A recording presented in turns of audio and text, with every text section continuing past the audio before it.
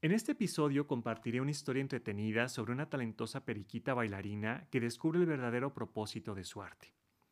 Nuestra historia nos lleva en un viaje de autodescubrimiento y de giros inesperados. Así que siéntate, relájate y únete mientras exploramos el mundo mágico del arte y su poder para desbloquear nuestro verdadero potencial. Hola, ¿qué tal? Soy Fer Quirarte y te doy la más cordial bienvenida a la versión en español de nuestro podcast Art Self. Esta es una versión sin cortes y sin edición, mucho más cercana.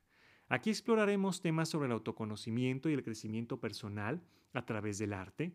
Ya seas un artista, un amante del arte o simplemente sientas curiosidad por la intersección entre la creatividad y la autoconciencia, este podcast es para ti.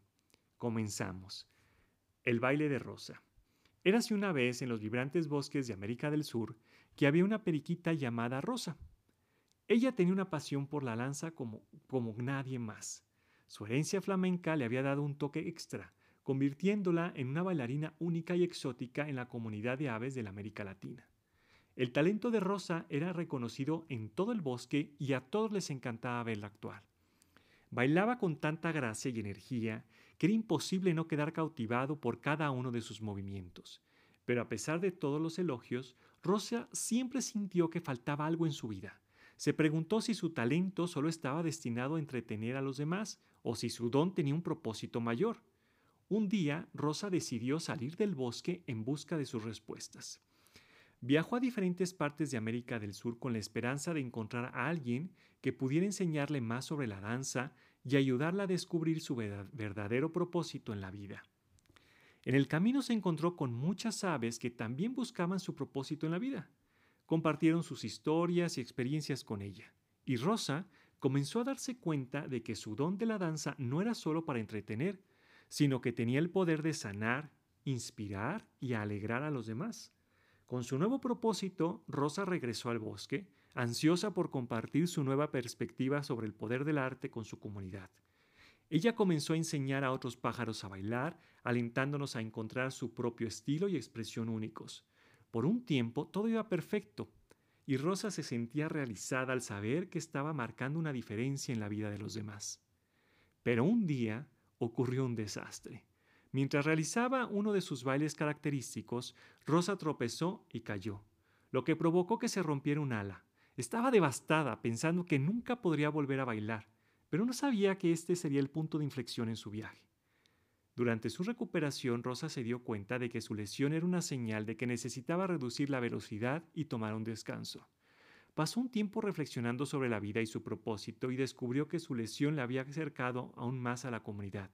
Los pájaros venían a visitarla trayéndole regalos y mostrándole su apoyo.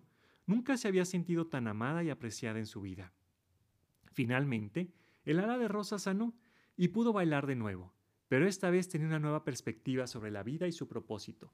Se dio cuenta de que el arte no se trata solo de entretenimiento o incluso de autoexpresión, sino de conectarse con otros y tener un impacto positivo en sus vidas. Y desde ese día en adelante, Rosa continuó bailando con más pasión y propósito que nunca, inspirando a otros a encontrar sus propios dones únicos y usarlos para marcar una diferencia en el mundo.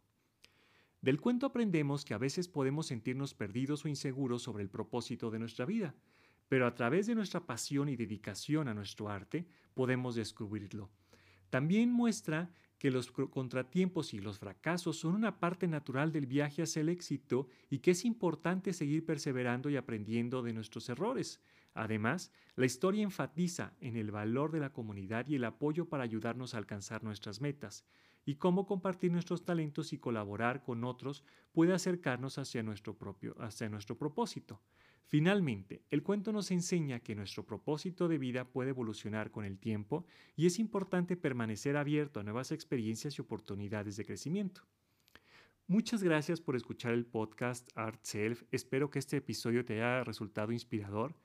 Si te gustó, suscríbete al programa y no te pierdas ninguno de los episodios. Recuerda compartirlo y dejar tus comentarios en nuestras redes sociales. Sígueme en Instagram y Facebook como QuidarteART para estar en contacto. Y como siempre, recuerda que la creatividad y el autoconocimiento son herramientas poderosas para el crecimiento personal. Y recuerda, sigue creando y sigue creciendo. Bye bye.